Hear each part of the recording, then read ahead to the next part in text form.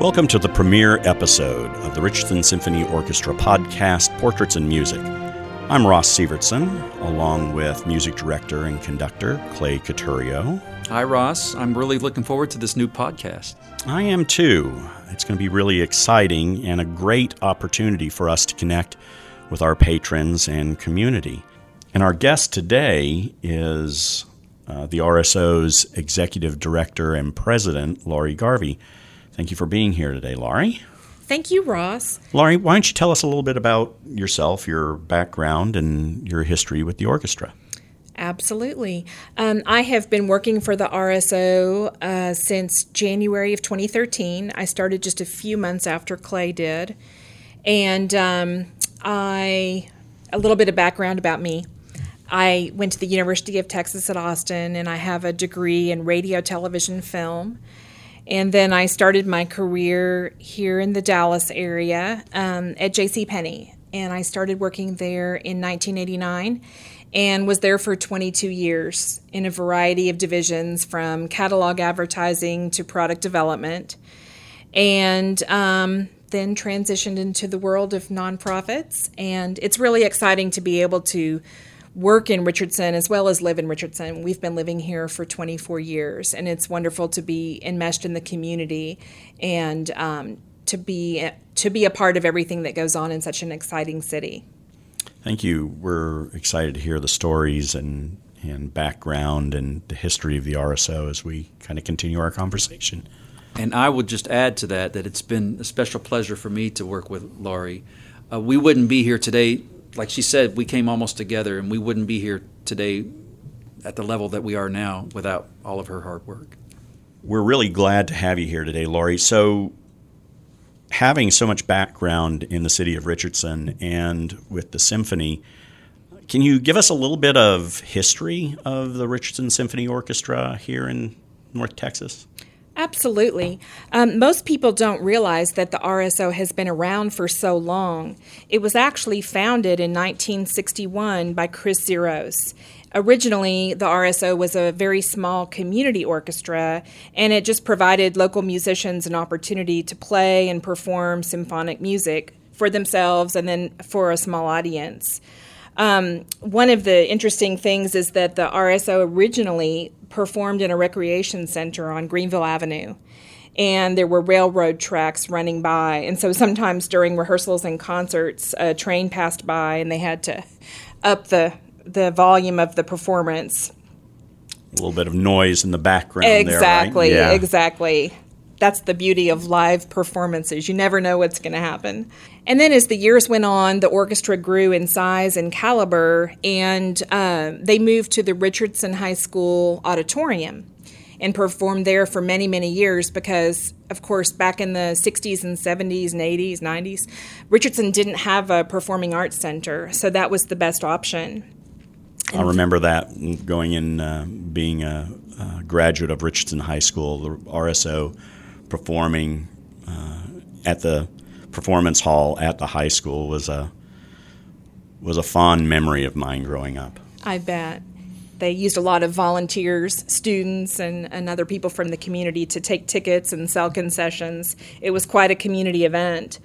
And then there was a huge initiative from the city leadership, city council, and many volunteers in the community who worked for about 10 years to create a plan to build a performing arts center. And through many years and many people being involved in that project, we now are very fortunate to have the Charles W. Eisman Center for Performing Arts, and that officially opened in September of 2002. And it is a beautiful facility, and we're so fortunate to be able to perform there on the Hill Performance Hall stage. And the hall seats 1,563 people. And we have a fantastic orchestra shell that provides great acoustics. So it's just a wonderful venue, and we're very proud to be able to perform there. So one of the unique things about the RSO is that in our 58-year history, we've only had 3 conductors. Maestro Couturier is only our 3rd conductor, so that's pretty special. That is very special. So, Maestro, can you give us a little bit of background on the conductors that the symphony's had over the years? Absolutely. there have been 3 conductors, as Laurie mentioned. Chris Zeros actually was the founding director of the orchestra in 1961, and and Anshel Brusilov became music director in 1992, and myself in 2012, and we're all 3 different people, different personalities, and that affects the orchestra in different ways that I'll talk about later. But also, we have a lot of things in common, and we are all 3 string players. Chris and Anshel both played the violin, and I play cello. And most conductors will have their main instrument, and usually an orchestral instrument. Doesn't have to be. Sometimes a pianist will become great conductors. But in this case of this orchestra, it's just happened to be all string players. And 2/3 of your orchestra are string players, so it's good to know how to play. To know the instrument, yeah. Absolutely. And in my opinion, the best way to learn to become a conductor is to play in an orchestra. You learn what to do from great conductors, and you learn, more importantly, what not to do from other conductors. But Chris founded the orchestra in 1961. He was a violinist. He was also a music teacher in the Dallas Independent School District for many years, I believe 30 years or so, a long time. And he went to school at the University of North Texas, where I teach now, and Mr. Brusilov taught for many years. One other thing in common for all 3 conductors, we all went to the Pierre Montour School for Conductors and Orchestral Musicians. And that's a school up in Maine. It's a festival that's done primarily in the summer months. And Montour was one of the most famous conductors of the 20th century. He was a French conductor and premiered many, many famous works. One that just comes to mind is Stravinsky's The Rite of Spring, which is now one of the staples of the repertoire. But Montour was just a wonderful conductor, one of the greats, but he also wanted something more, and he said, I must teach, and that was a big deal for him. And many of the conductors throughout the world have a lineage through Montour. Chris started the orchestra. It was a community orchestra primarily. It was a lot of music teachers who wanted to get together and have an outlet to perform. And there was so much success, it kept growing and growing. And I think he was director for 30 years, is that right? And then Brusilov came, and he has an extraordinary background. He rose to the level of the orchestra tremendously. Brusilov, like I said, was violinist and was concertmaster of the Philadelphia Orchestra during its heyday in the 60s. Before that, he was associate concertmaster of the Cleveland Orchestra.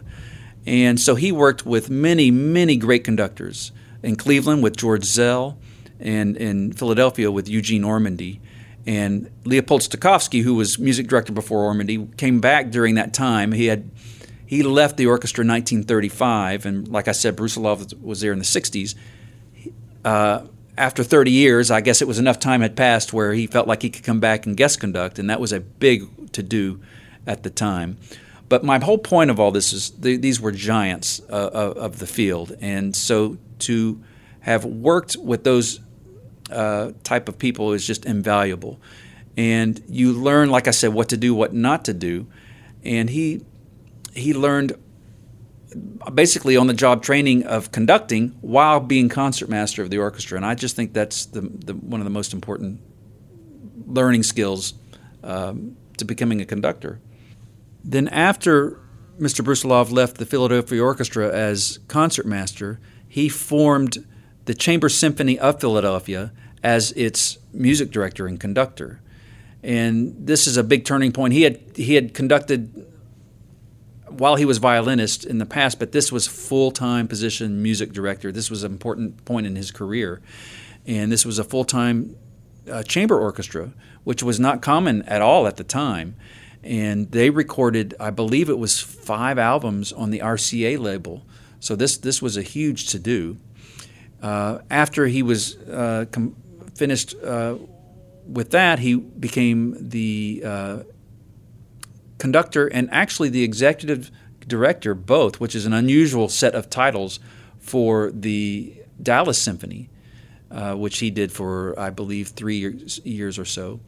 And he also, after that, taught at the University of North Texas, then went to SMU, and then back to North Texas. And he did that for, I think, a total of almost 35 years or so. So that was a big portion of his life. So I would put his life in 3 categories: violinist, conductor, and teacher. And so in '92, I believe the orchestra was still playing in the high school, and they did that for about 10 years. And I really believe at that time, Brusilov used that decade to enhance the orchestra.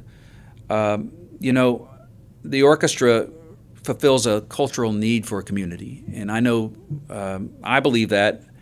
I'm a student of Brusilov, and he instilled that in me, and I know he believed that. And the way to do that is to it gives the community a sense of pride to have an orchestra. That's what it fulfills. And how do you create pride for an orchestra? It's all through performance. It's all through how well you can play. What type of standard of performance are you going to give? And once you have that sense of pride, it's shown in many ways. It's shown from the audience giving to the players, and from the players believing in themselves. That's what counts. That's how you get this pride. But again, it's created through the standard of performance. And Brusilov did that by bringing in the best players possible when openings happened, and programming not just difficult works, but works that can only be performed at a certain level by a certain level orchestra. And he did that so well. And once you do that, guest artist wants to come in and play with the orchestra. From a technical proficiency perspective, is that what I hear you saying? Yes, yeah, that's one aspect of it. But also from a musical aspect or an emotional aspect of playing too. I mean, I've been in concerts. I've played in concerts because I like my instrument's cello, and I played in many orchestras for many years. And from a technical standpoint, I played in concerts that were almost technically perfect, but from an emotional standpoint, were rather boring. So what do you get out of that? Not much. On the reverse of that, I have played wonderful musical interpretations, and there were technical flaws. You get a lot more out of that, even though they're in live performance, there are flaws. By the way, if you think you've done a technically perfect performance, it's time to start a new profession, because that doesn't exist. There's always things that can be better. But the point is, musicians and the audiences are much more forgiving of certain technical things if the musical interpretation and the feeling is there. They're not so much forgiving if they feel nothing and it just sounds perfect. So the technical and the emotional side were raised so well by Brusilov during that decade that they almost outgrew where they were playing. And I think they needed a hall that rose to the level of what they were playing. And that's when, in 2002, they moved to the Eisman Center. And once they had the hall, then they could do even more things and brought out more of the excellence in the orchestra. And you always program to your strengths. And the orchestra is like any other corporation. At times, certain parts of the corporation are doing well, and others it might be needing to get better. And so, but you always show your strength, or like a football team, right? You play to your strength, right? And a great hall can be an advantage, but a disadvantage also, because sometimes in a great hall, everything is live, everything is there. So by the time that the orchestra moved to the Eisman Center, they were ready for the Eisman Center. They were at a level that would compete with the hall itself, because the hall shows off a lot more things. You can hear a lot more things in a hall because the acoustics are so great. And the orchestra was ready at that time. So it kind of coincided, the level of the orchestra and the new hall. So when I arrived, Brusilov had left a wonderful group of players. And I knew many of them already because I've been in the area for a while. I've taught at UNT, and I played in local orchestras around the Metroplex. But I always wanted to conduct. I knew that from an early age. That was just what I wanted to do. I started on piano, and after that, my orchestral instrument is cello. And at the first orchestra rehearsal, I knew that's what I want to do. That's to be able to express in that way was important to me.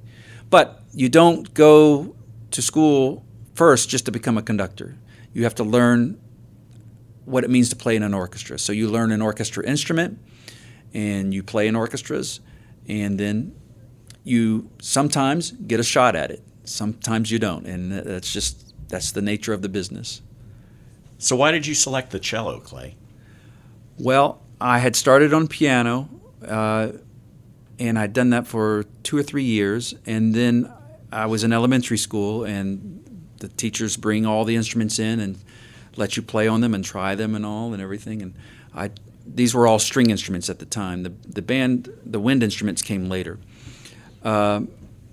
So I tried certain instruments, and I liked them all. It was hard for me to choose. I didn't know. And my buddy at the time, little kids, sitting next to me said, I dare you to write down cello on this piece of paper. And I did. I said, okay, I'll show you. And I wrote down cello, and it stuck with me ever since. It's been there ever since. But I love the cello. To me, it has the range most of a human voice and sounds most like a human voice, which is the sound that every musician is trying to emulate when they play. And you have to be committed when you're a music student at any age, but especially at a young age, and you pick a larger instrument.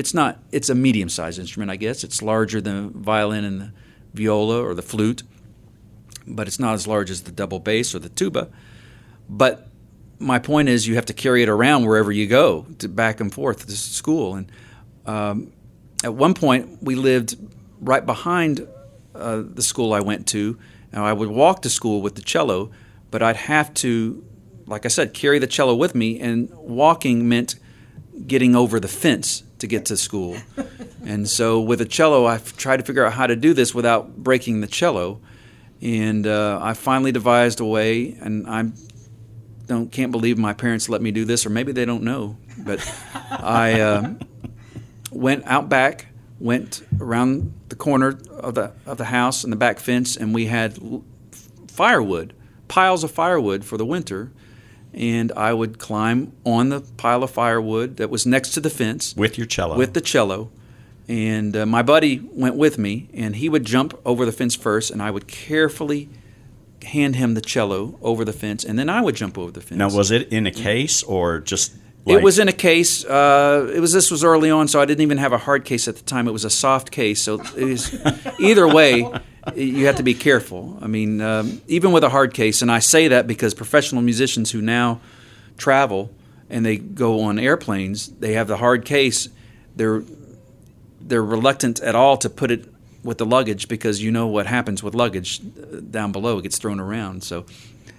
But at the time, hard case or soft case, very carefully. And my friend who helped me, my buddy, sometimes almost felt like he was a baggage handler because he would kind of throw it around. I'd say, "Hey, you can't do that." He didn't understand, but I did that for many years. That's how I got to school with the cello. And so here's young Clay heaving his cello over the fence to his buddy, in hopes that he's going to make it to school on time and that it won't break as he gets it over the fence. That's right. And then it was get it to the cello locker to have school and have orchestra and definitely have to retune by then after the haul over the fence. That's great. That's a great story. So like I was saying, I arrived in 2012 and the orchestra was at a certain level, and I wanted to put my mark on things a little bit. Every conductor wants to. So when new hires became available, I was able to put in players that I thought would work well with the players in the orchestra and keep raising that standard, and select repertoire that best fit the orchestra for even that season. It can even be a season-by-season thing, what is necessary. So part of raising the level of the orchestra has to do with repertoire itself. What does the orchestra need to raise its level through repertoire? And to do that, you can select pieces in different ways. One is pieces that show off your orchestra or members of the orchestra. There are some, for example, some famous clarinet solos in this piece. Well, if your clarinetist is up to it, you show that off. And in our case, absolutely. It becomes fun when everything's working well all together at once, and it doesn't matter what piece you pick, it's going to be shown off. That's great. Also, in selecting some of the repertoire, what is it that the audience not only wants to hear, that's one thing, but what is it that they need to hear? That's part of the tradition of the orchestra. That's important. But you can only do that, again, when the standard is set and ready. So, speaking of repertoires, Maestro, can you tell us a little bit about the repertoire that you have planned for the 2021 season of the Richardson Symphony? Absolutely. Our opening night concert is on October 3rd, and we have works by three iconic composers, wonderful composers. We open the season with Samuel Barber's The School for Scandal Overture, and that's a concert overture. An overture usually is a work that opens a bigger work, like an opera or a ballet or things of that nature, or concert music for a play. Well, this is a concert overture just for its own sake. Barber was really influenced by Richard Sheridan, who wrote a comedy. This is based on a play, but this is separate from it, so it's just its own overture. And then the orchestra will perform the symphonic dances from West Side Story by Bernstein. And this, of course, a lot of people are familiar with West Side Story, the musical. That's great. Love that. Which was made even more famous when it was in the movie. And Bernstein himself was quite a character. He is known now for, of course, being one of the great conductors of the 20th century, but he was also a composer, and he was a pianist too. Those were his three claims to fame, and he did them all very well. Sometimes better at one point than another, but you can't maintain all of them all at the same level at the same time. So he devoted certain times of his life to these different areas. But West Side Story lends itself to the symphony orchestra, the way that Bernstein wrote it. And it's also a piece that goes over several genre of music. I mean, it can be considered in a way classical, but it's also very jazzy. It's in the musical realm, musicals, that is. And so it's a wide array of different styles of music, and which means a wide array of people will enjoy it too. And then we're also going to play Beethoven's Violin Concerto in D major. This is the 250th anniversary of Beethoven's birth, and so there's a lot of celebrating going on for Beethoven. That could be any year for me. I'm a big, huge Beethoven fan. Sure. But particularly this year. And we are going to play, or actually Richard Lynn, who is the gold medalist of the Indianapolis Violin Concerto, is going to come and perform the work. We will accompany him. I mentioned that competition because this past season we had Jinju Cho come perform the Mendelssohn, and every violinist is different, I know that, but I knew she was a past winner of this competition as well, and I had such a great collaboration with her. I thought, that's special. let's bring another winner from that competition in. And so Richard is going to come and perform that work. Beethoven wrote this. This is the only violin concerto. You know, some composers, Mozart wrote 5 violin concertos and things of that nature. It's important. This is the only one that he wrote, and it's Beethoven had 3 musical periods. This is from the late middle section, middle period, and it's a mature work. It takes a high level of thought to pull off this particular concerto, and I look forward to hearing Richard's version of it. So how do you put a repertoire like that together, Maestro? Well, that's a good question. That's a hard question, actually. These are 3 great composers. They lived relatively at different times. Barber and Bernstein closer, but Beethoven much before. You know, sometimes you'll program around a period, the same period. Sometimes it's different periods. In this particular case, I try to pick a cornerstone work, and what I mean by that can mean several things. That can mean a larger scale work. That can mean a more difficult work. In this case, the Beethoven can be considered the cornerstone piece of work of the concert because it's much longer than the other pieces. This one the Beethoven is about 40 minutes long. The Bernstein, 23-ish or so, and the School for Scandal 10 to 12, depends on how fast or slow you go. Mm-hmm. A cornerstone work, typically if it's a longer work, can go on its own half. Beethoven concerto is, and this is all opinion, by the way, right? Sure. It can be subjective. The Beethoven concerto, like I said, since it's long, can fit on its own half.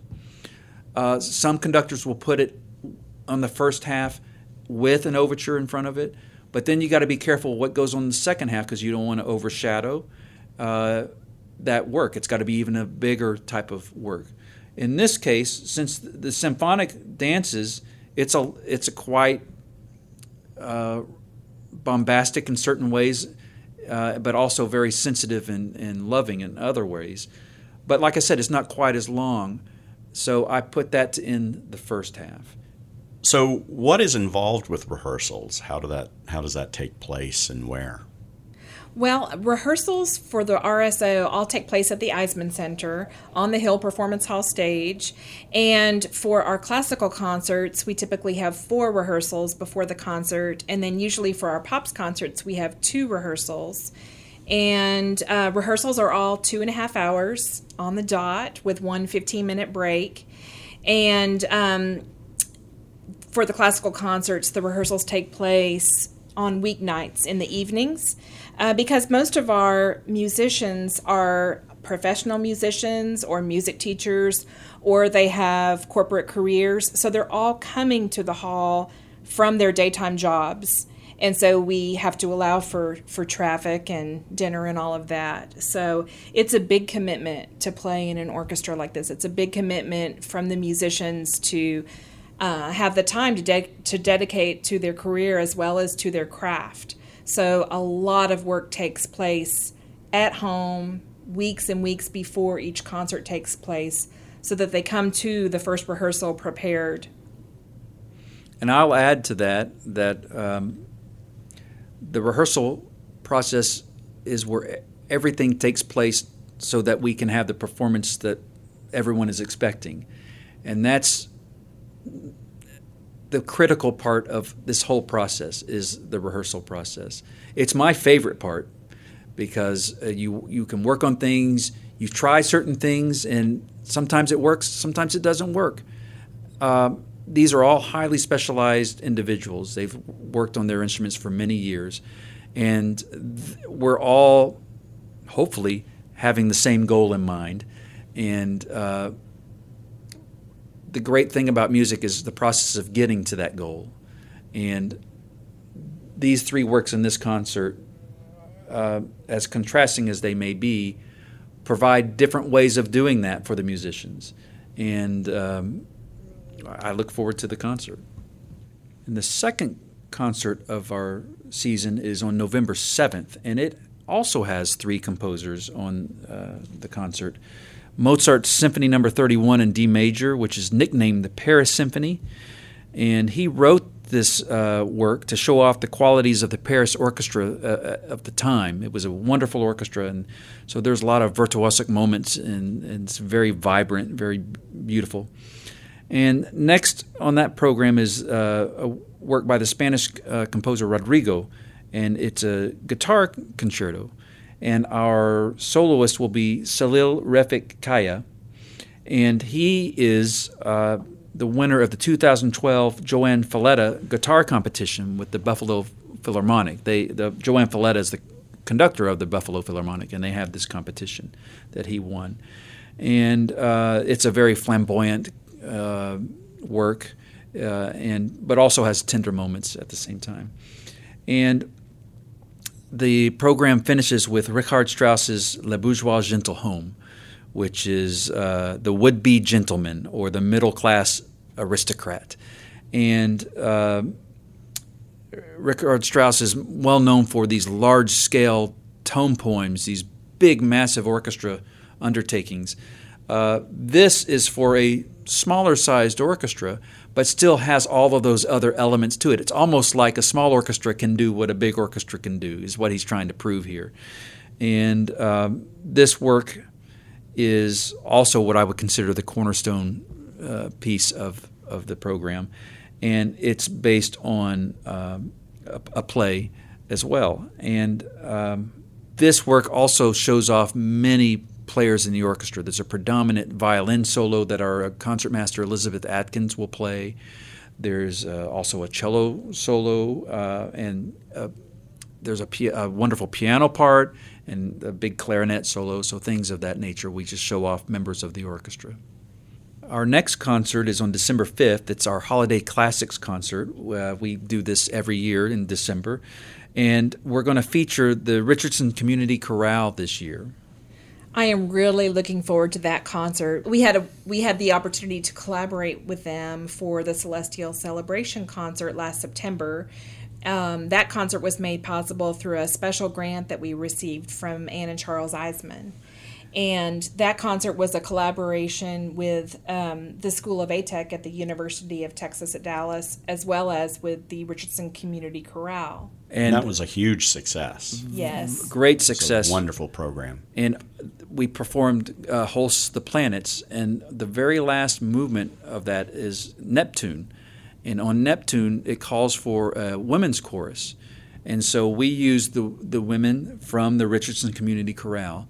And we had such a great time working together, and their director, who's Ian Gill, that we decided to invite them to come for the holiday concert for this season.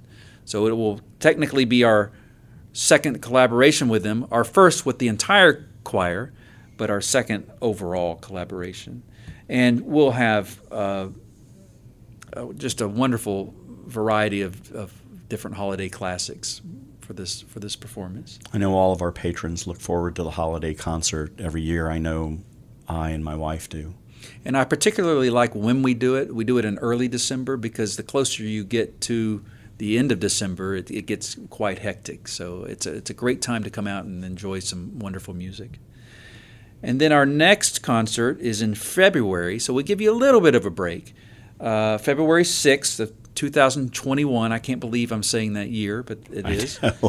We're calling this concert the Great American Road Trip. So the orchestra will take a trip basically around the United States, and we'll start in the Northeast, and we'll go all through. I'm not going to give you our travel plans yet, but we go all through, and we're going to have different musical selections that are known in that particular area.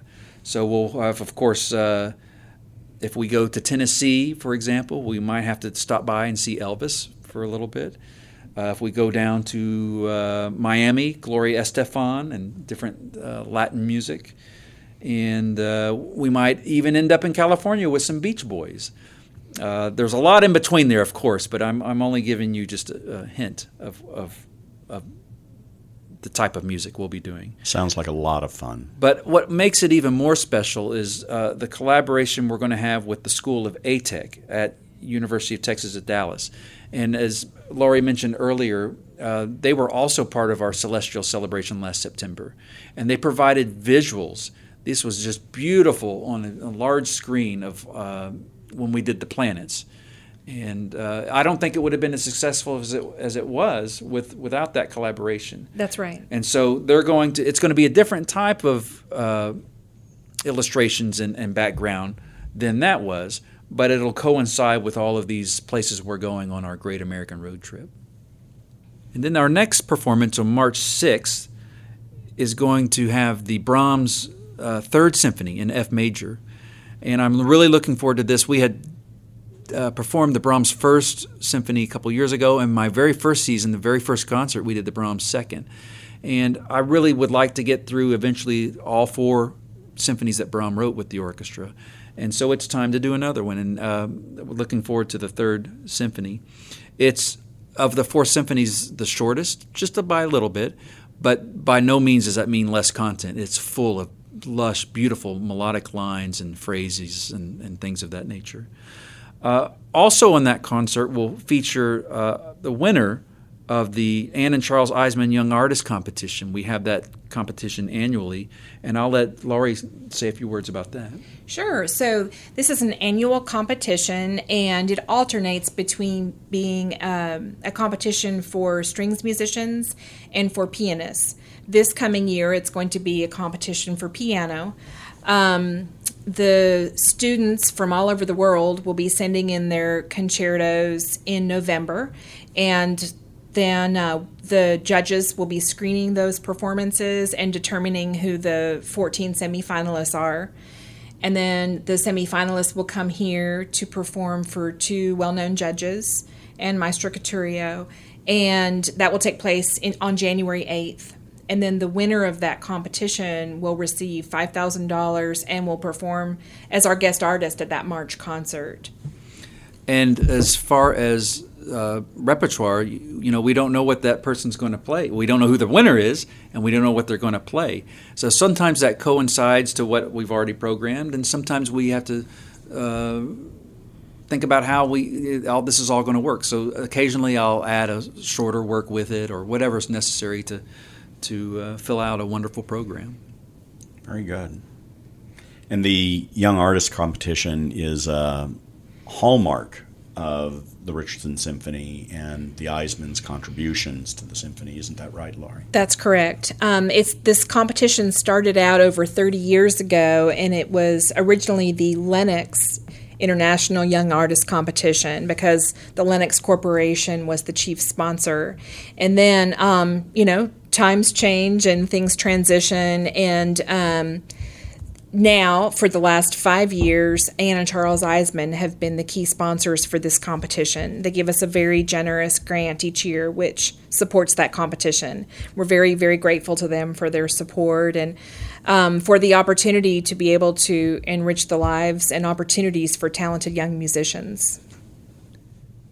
And then our season finale concert will be on April 17th, and it will feature Daniel Hsu, who is the bronze medalist from the 2017 Van Cliburn competition, very prestigious.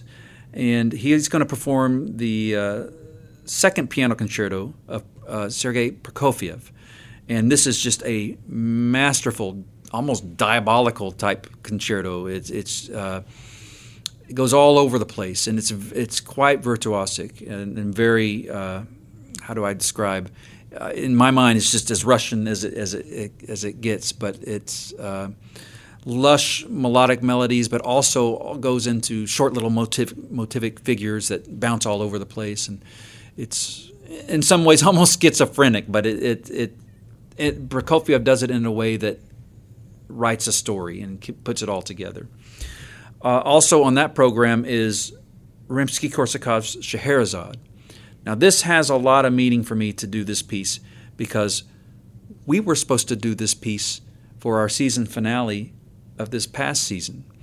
And when things happen sometimes, right, and with COVID, we were not able to perform it. Well, I had such a response from the musicians, texts and emails and a few phone calls. can we do this piece? We have to perform this piece. It would be Wow. meaningful. And I think it is in many ways. One, they love the music, and I'll talk about it in a second. But two, it shows that we can overcome different time periods if necessary and do what it takes. And we're going to perform this work. So it has a predominant violin solo that Elizabeth Atkins will play. And Scheherazade itself tells the story of Scheherazade, and she was married to a czar who she had to keep telling stories over and over so she would not lose her life because this particular czar would get rid of his wives if he got bored with them. And the idea is telling 1,001 different stories. Maestro, that sounds like a really exciting season. I know I'm looking forward to it this coming fall and spring, to a very exciting repertoire. I'm really excited as well. You've selected some great pieces, and I can't wait for these concerts. Speaking of which, season tickets are now on sale through the Eisman Center ticket office and online at eismancenter.com. Thanks so much, Lori, for spending time with us today. We're all looking forward to the great programs and events the RSO has planned for the upcoming year. Maestro, thank you. It's always great to chat with you. And thank you, our listeners, for tuning in to Portraits in Music with Maestro Clay Cotorio. I'm your producer and co-host, Ross Sievertson. Remember, if you haven't done so already, hit that subscribe button so you can get new episodes downloaded to you automatically. Reviews and ratings are always appreciated, and it helps us to provide you with more great inside conversations from the Richardson Symphony Orchestra. Until next time.